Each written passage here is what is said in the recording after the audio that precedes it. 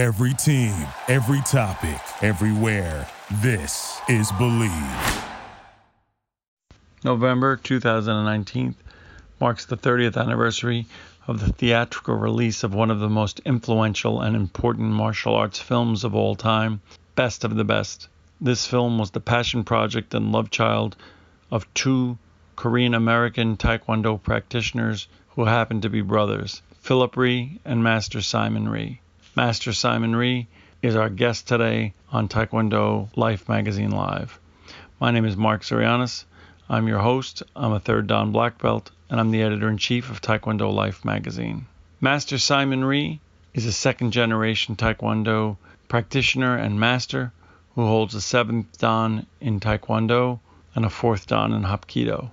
In addition to being a movie star, a Taekwondo practitioner and former competitor, a dojang owner, a Taekwondo instructor, he is among the most prolific and famous stunt and fight choreographers in movies and television. In addition to starring or having roles in almost 80 motion pictures, he has acted as stunt person, stunt coordinator, fight coordinator, and choreographer for almost 200 pictures in his career. More significantly, he is a humble, thoughtful man who is grounded in the philosophies and the principles of traditional Taekwondo. I hope you enjoy listening to him, and I encourage you, if you have not seen Best of the Best, to catch it in a theater if they're showing it for the 30th anniversary, or on one of the streaming services or apps where movies can be found.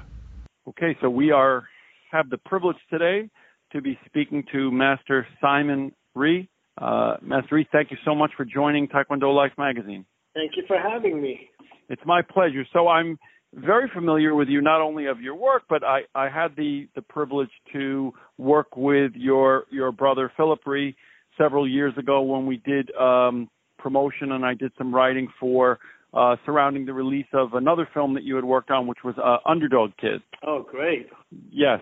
So that was a real honor and a privilege. So for those who, I'm sure that everyone is familiar with your work, but I'll give a little bit of a background and then we'll get into it. So you are among, in addition to being a 7th Dan Taekwondo black belt, 4th degree, I believe, in Hapkido, you are among the most prolific martial artists in the world in the area of acting and stunt coordinating and work on film and television. I think looking at your work, you probably have over 80 bodies of work that you've worked on from the acting side, and close to 200 that you've worked on from the stunt and fight coordinating side, as well as teaching and doing seminars and other things. So I thank you for taking the time out of your busy schedule to speak to us. So if you could, when I spoke to your brother, he had, for those who are not familiar, you're a second-generation Taekwondo family.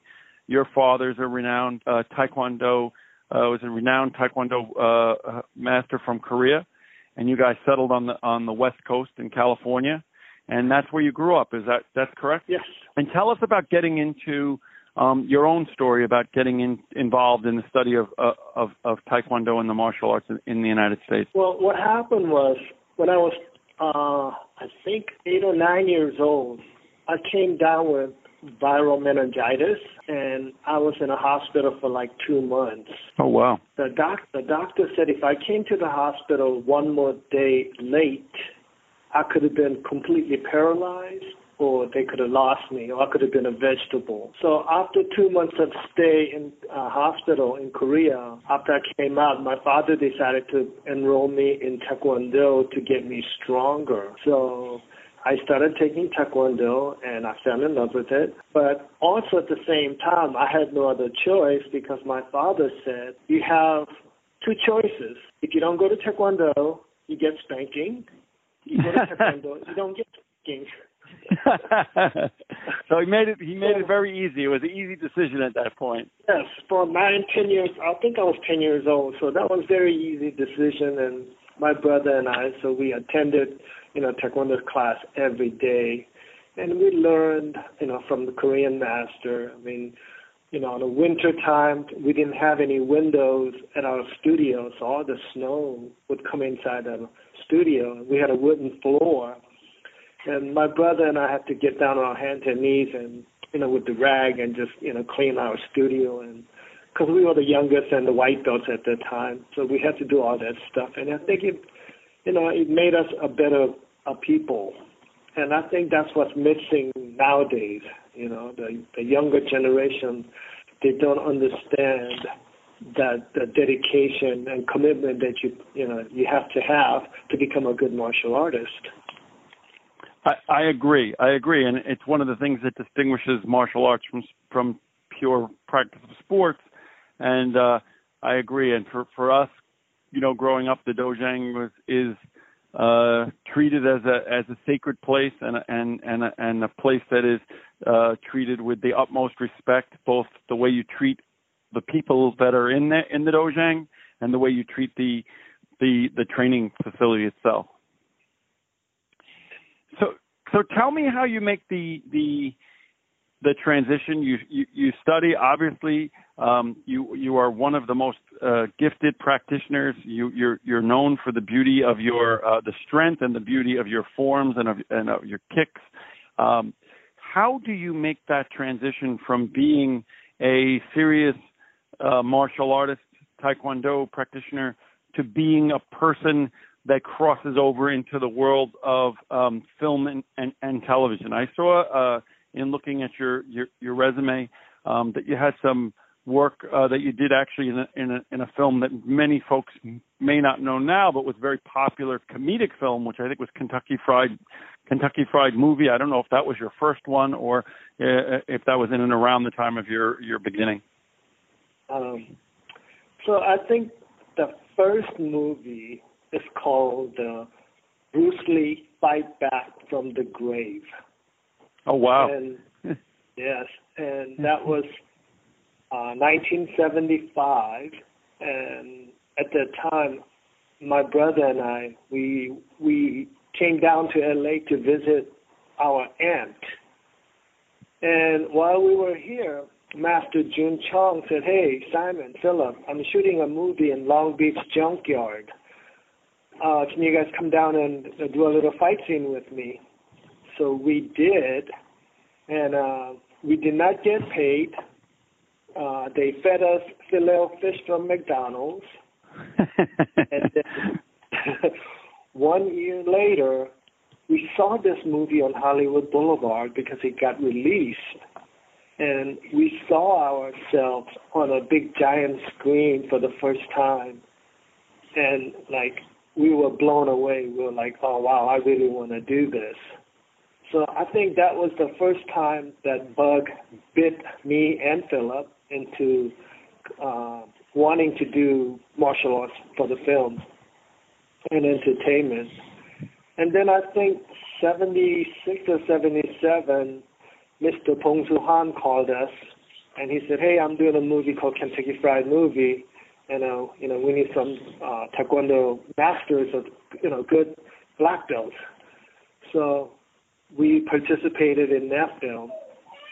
Then I think the third one we did was called The Octagon with Chuck Norris. That's a wonderful film. That's one of my all-time favorites.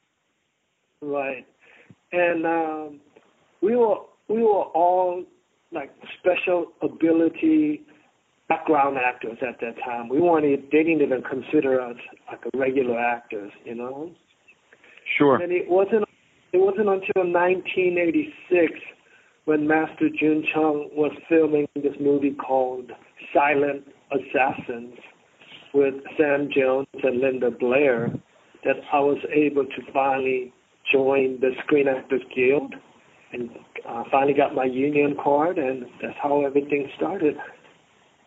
Wow. And we'll get into what followed, but let's talk for a moment about, with some specificity, this episode is, as I had mentioned to you, is going to be released. We're recording it a little early, but it'll be released right before November of 2019, which marks the 30th anniversary of what I consider to be, and I think most Taekwondo practitioners consider to be, one of the most influential martial arts films of all time, and that is Best of the Best, a film that you worked on both from the back end working on the stunts, but also that you're extremely, I'm sure, very well recognized for your role as Dae-Han Park, the Korean national champion. Tell me a little bit about, when speaking to Philip, I certainly heard his passion and his side, but tell me your perspectives on that film, both in terms of getting involved in it and what your thoughts are about it 30 years later in terms of how it stands up and what you believe the impact to be. So this is what happened before we made that movie. I think it was 1975 or 6. I won a lot of tournaments in Northern California and Southern California. So I got chosen to go compete in Korea. So I went to compete in Korea, and I felt and saw a lot of sportsmanship, and it was really, really beautiful. And then I think a few years later, my brother went to compete in Korea, and he also felt this special sportsmanship that martial art brings to the people. So when Philip came back from the competition, he told me, he goes, I want to write a movie, and I want to have sex and drugs and revenge and violence, because that's not what martial arts is about. And so that's how Best of the Best kind of got the idea from, that's how it started it. So we wanted to make a true martial art movies where, we are true martial artists, everyone trains hard, and, no sex, no drugs, because that early 80s and 90s, all those martial art exploitative movies. Sure, sure. Unnecessary violence, and we just didn't like that at all. We really wanted to show what true martial artists were all about, and that's how Best of the Best was born. And about 5 years ago, I was working in Alabama with Gina Carano and Callum Lutz, and the movie was called Extraction. And Gina Carano and Callum Lutz has never seen Best of the Best. Oh, wow. One of the acting coach that was with us on the movie set told our actors, you got to see this movie. So one day after we finished working, we went to Callum Lutz's hotel room and we saw the movie. And I haven't seen Best of the Best back in 25 years. So as I'm watching, I'm going, I could have done this better. I could have done that better. That's what I was thinking about, Right. And when the movie was done, and then we turned on the light, Gina and Callum, they were both crying. And, wow. Yeah, and I realized, wow, after 25 years later, it still has an impact. So I felt good about Best of the Best. I was very proud of that movie. As you should be, and I think you raise a great point. And I'll tell you that in anticipation of the work that I'm doing on the 30th anniversary and in speaking to you today, I actually watched it last night on it was on Google Play, so I watched it, so it's fresh. And I saw it actually in the theaters when it came out, and I was practicing Taekwondo at the time. That was early on in my Taekwondo journey. And the film holds up, and it is still extremely emotional. And I've heard in speaking to, we're in 144 countries, and I've been doing this for a long time, and I come across, and I always the issue of influential films on martial artists, because I think so many people in martial arts got into it because they were impacted by seeing martial arts films or seeing martial arts, television. And Best of the Best is one that has always consistently come up as being one of the favorites of Taekwondo practitioners. And held up surprisingly well when I saw it yesterday, because films don't necessarily always age that well, but the message is powerful, and I think the fact that you tried to focus on a film that focuses on real martial arts values as opposed to, as you said, the extreme, especially during that time period, to avoid, just simply exploiting the violence and the sex. The ending of the film is extremely powerful. One of the things I thought was very interesting about the film, in retrospect, is the landscape of martial arts and Taekwondo in the world has changed so dramatically that the film was ahead of its time in the sense that it deals with the issue of the emergence of high-level Taekwondo competition outside of Korea and the globalization of Taekwondo at a time even before Taekwondo was a sanctioned Olympic sport. And I'm wondering, in terms of your looking in the rearview mirror now, is that something that you felt at that time? Because obviously up to that point, the real center and base in terms of world champions were coming from Korea, and really largely only from Korea. But that dynamic has changed so that Taekwondo is so global now. And I didn't really sense it, obviously, when I saw it, but seeing it now in retrospect, I go, wow, that movie really picked up on that in my mind. Was that something that you feel as well, and something that was conscious in your mind in terms of the changing landscape at the time that you guys made it? I don't think so.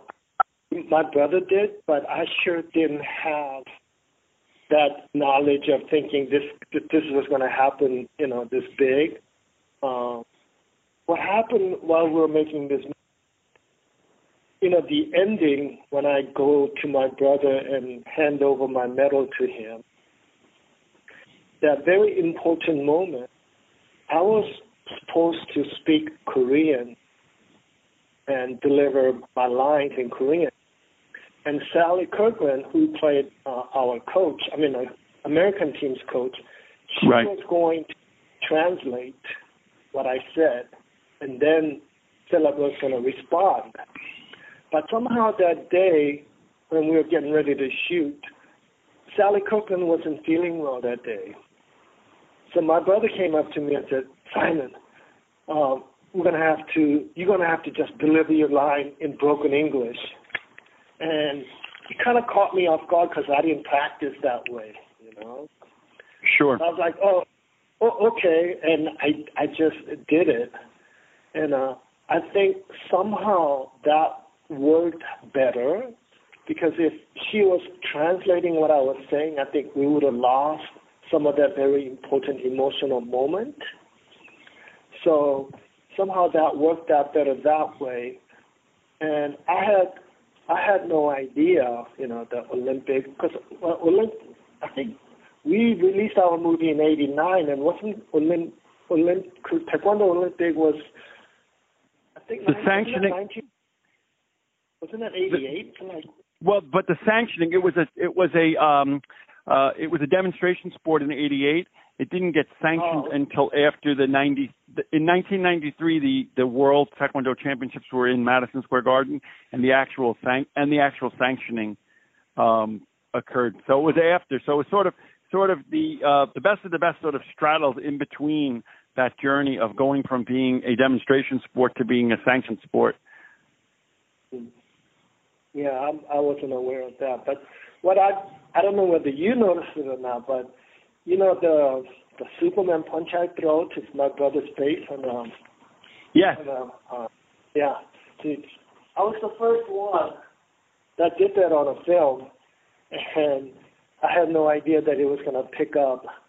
That everyone would be using that technique. Think about it. That's very, very interesting, because you see it so much more. Yeah, and you know what? I guess I didn't think about it at the time, but so you that's when you open up the fight with the Superman punch. Right.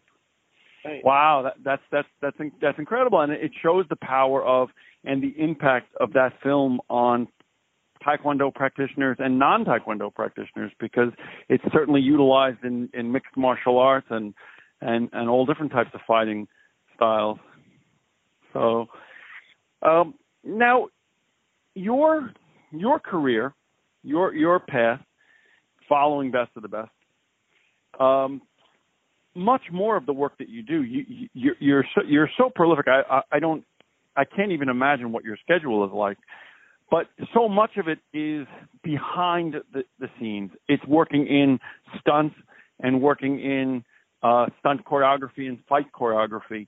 How is it that becomes the area where you thrive? There has to be a natural element of you not only being able to execute, but being able to teach as well. How is it that that's your area of expertise? This is how it all started. When I got my SAG card, Screen Actors Guild card, and I was able to go to auditions and try to become an actor. I feel like actors, because they want that part so bad, they would do all kinds of things to get that part, even that means, you're backstabbing you or whatever. But one thing I fell in love with stunt department was that, let's say you and I were fighting, or let's say I'm putting you on fire, I have to depend on you to, put me out, or vice versa. And I really fell in love with the stunt people's camaraderie. We rely on each other, we depend on each other, and, sometimes my life is in your hand, your life is in my hand, and that's the part that I fell in love with as far as like movie making departments, because there are so many different departments when you're making movies. So that's the part that I gravitated to. And then with my martial arts background, people start calling me and say, hey, Simon, I need a martial artist. Can you come and, do a fight scene and get beat up? And in the beginning, I didn't want to be a stunt person. I wanted to be like a Bruce Lee. I wanted to do acting and stuff. But then, I fell in love with that part with, camaraderie and, depending on one another. So I started doing stunts, and I just fell in love with all the stunt people, and I started doing, more stunts. And after doing stunts, then you start becoming a fight choreographer. And then after that, you become a stunt coordinator. So now I've been coordinating fights and coordinating stunts, and it's very comfortable for me to make that transition. And just a couple of months ago, I was in Romania with Ruby Rose. She's the new Batwoman, and oh wow, she was in John Wick 2, and she's our leading actress. And I had to make her look like a badass. And Ruby had a couple of professional boxing matches, so she kind of knew how to box. So I used that to the advantage, and we put the fights together, and it worked really, really well. So that movie that we just finished is called The Doorman, and we have Ruby Rose and Jean Reno, and I'm really looking forward to this movie coming out sometime next year.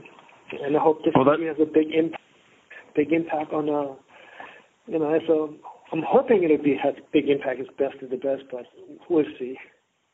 That's great. I hope so, and we'll certainly do our best to promote it. Now, in speaking to Mindy Kelly, who's a martial artist, who did she's wonderful, and she did the fight choreography on The Art of Self-Defense, which is what we spoke about. That episode will come out slightly before this one. But one of the things that she talked about, which I think is a changing dynamic in the industry, is the unbelievably short amount of time that she had to work with folks who, for the most part, were not trained in the martial arts and who were not necessarily, professional stunt people to the extent that they're doing a lot of their own stunts. And I think the dynamics of the movie business over the last 30 years has probably changed in the sense that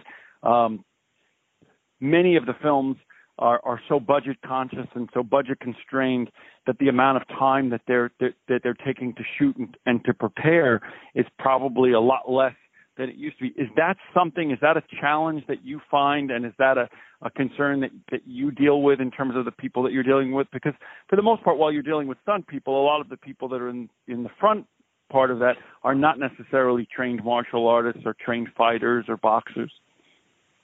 Right.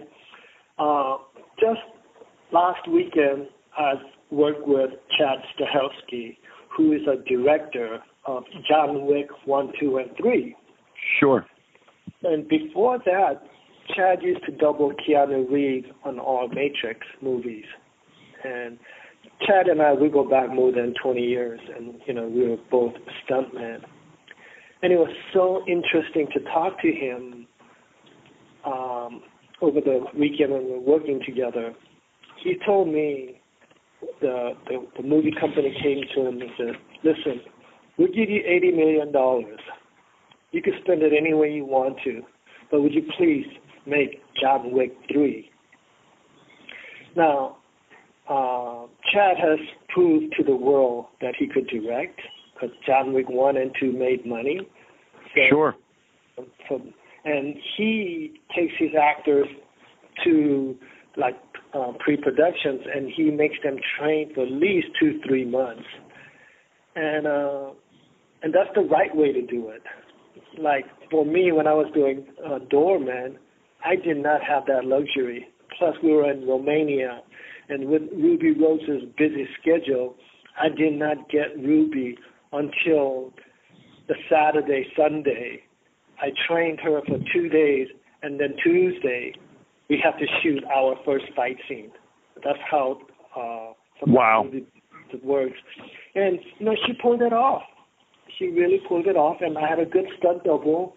And, if you're a smart martial artist, you know when to plug in a stunt double so that, the film fight is smooth and, you don't realize that was, a stunt double. And that's what I have to do to make the movie work. Wow. That's a testament to your to your skill, because that's a different skill set than simply understanding how to kick and punch, and certainly how to work with people. Now, let me ask you, because in the interest of time, there's so many things I want to talk about, but I unfortunately always constrained by time. I see that in the body of things that you're doing, that you still have a dojang in California, and you still find time to work with people on individual training and to work with Taekwondo students. Is that correct? Is that something that you're still actively involved in? Yes, I got to go teach in about 3-4 minutes. My private lesson is waiting for me. I apologize. No, so that's wonderful.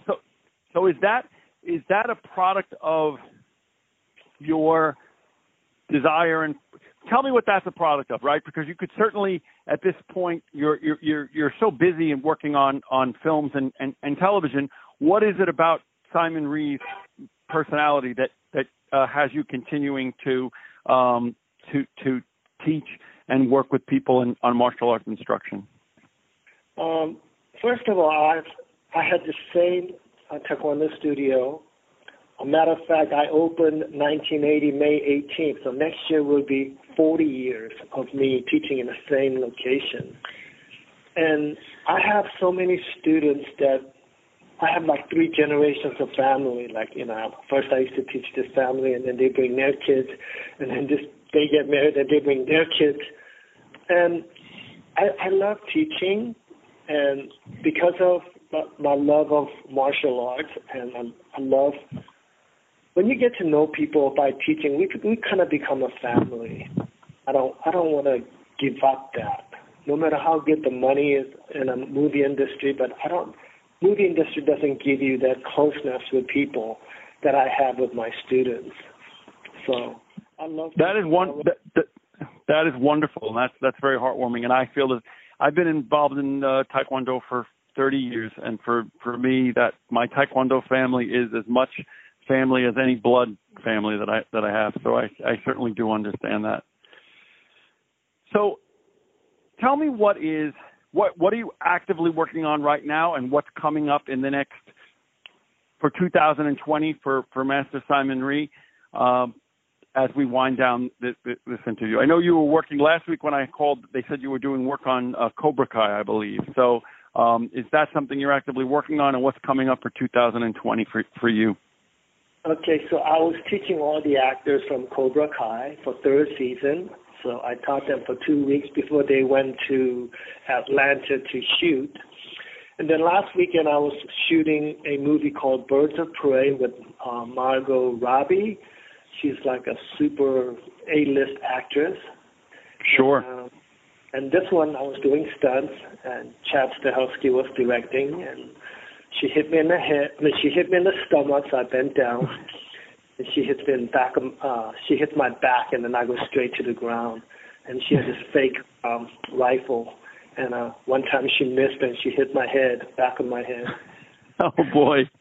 Yeah, she apologized, and and then I am up for.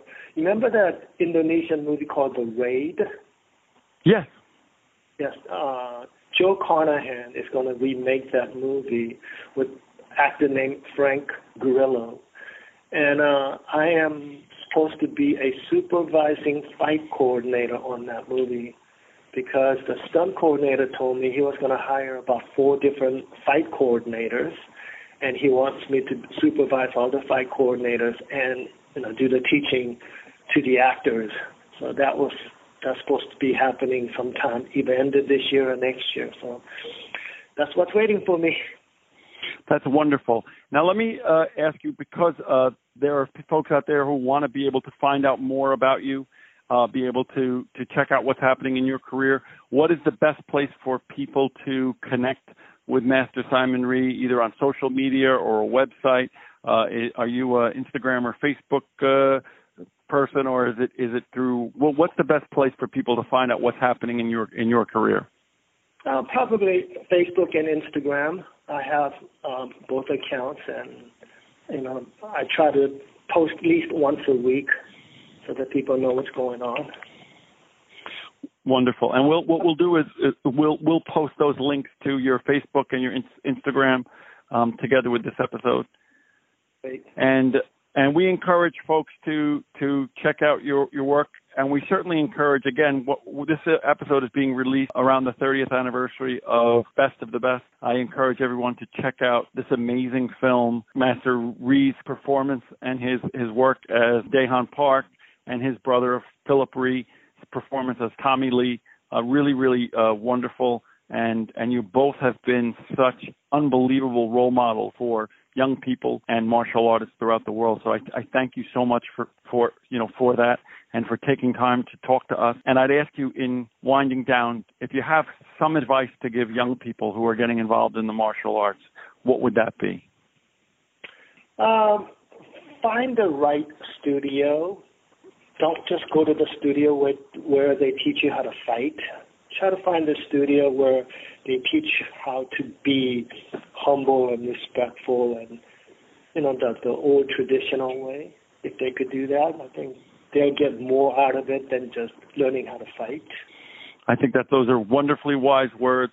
Master Simon Rhee, we look forward to following your career, and we look forward to keeping up with you. And again, I humbly thank you. Respectfully, one of the most exciting opportunities that I've had to interview anyone in my long journalist career, because I've been a fan of yours for the last 30 years. So I respect what you do, and I thank you for taking time to talk to our listeners. Thank you very much. Have a good evening, sir. Bye-bye. Thank you for listening to Believe. You can show support to your host by subscribing to the show and giving us a 5-star rating on your preferred platform. Check us out at Believe.com and search for BLEAV on YouTube.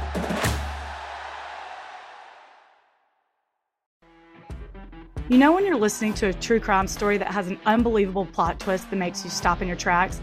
That's what our podcast, People Are the Worst, brings you with each episode. I'm Rachel.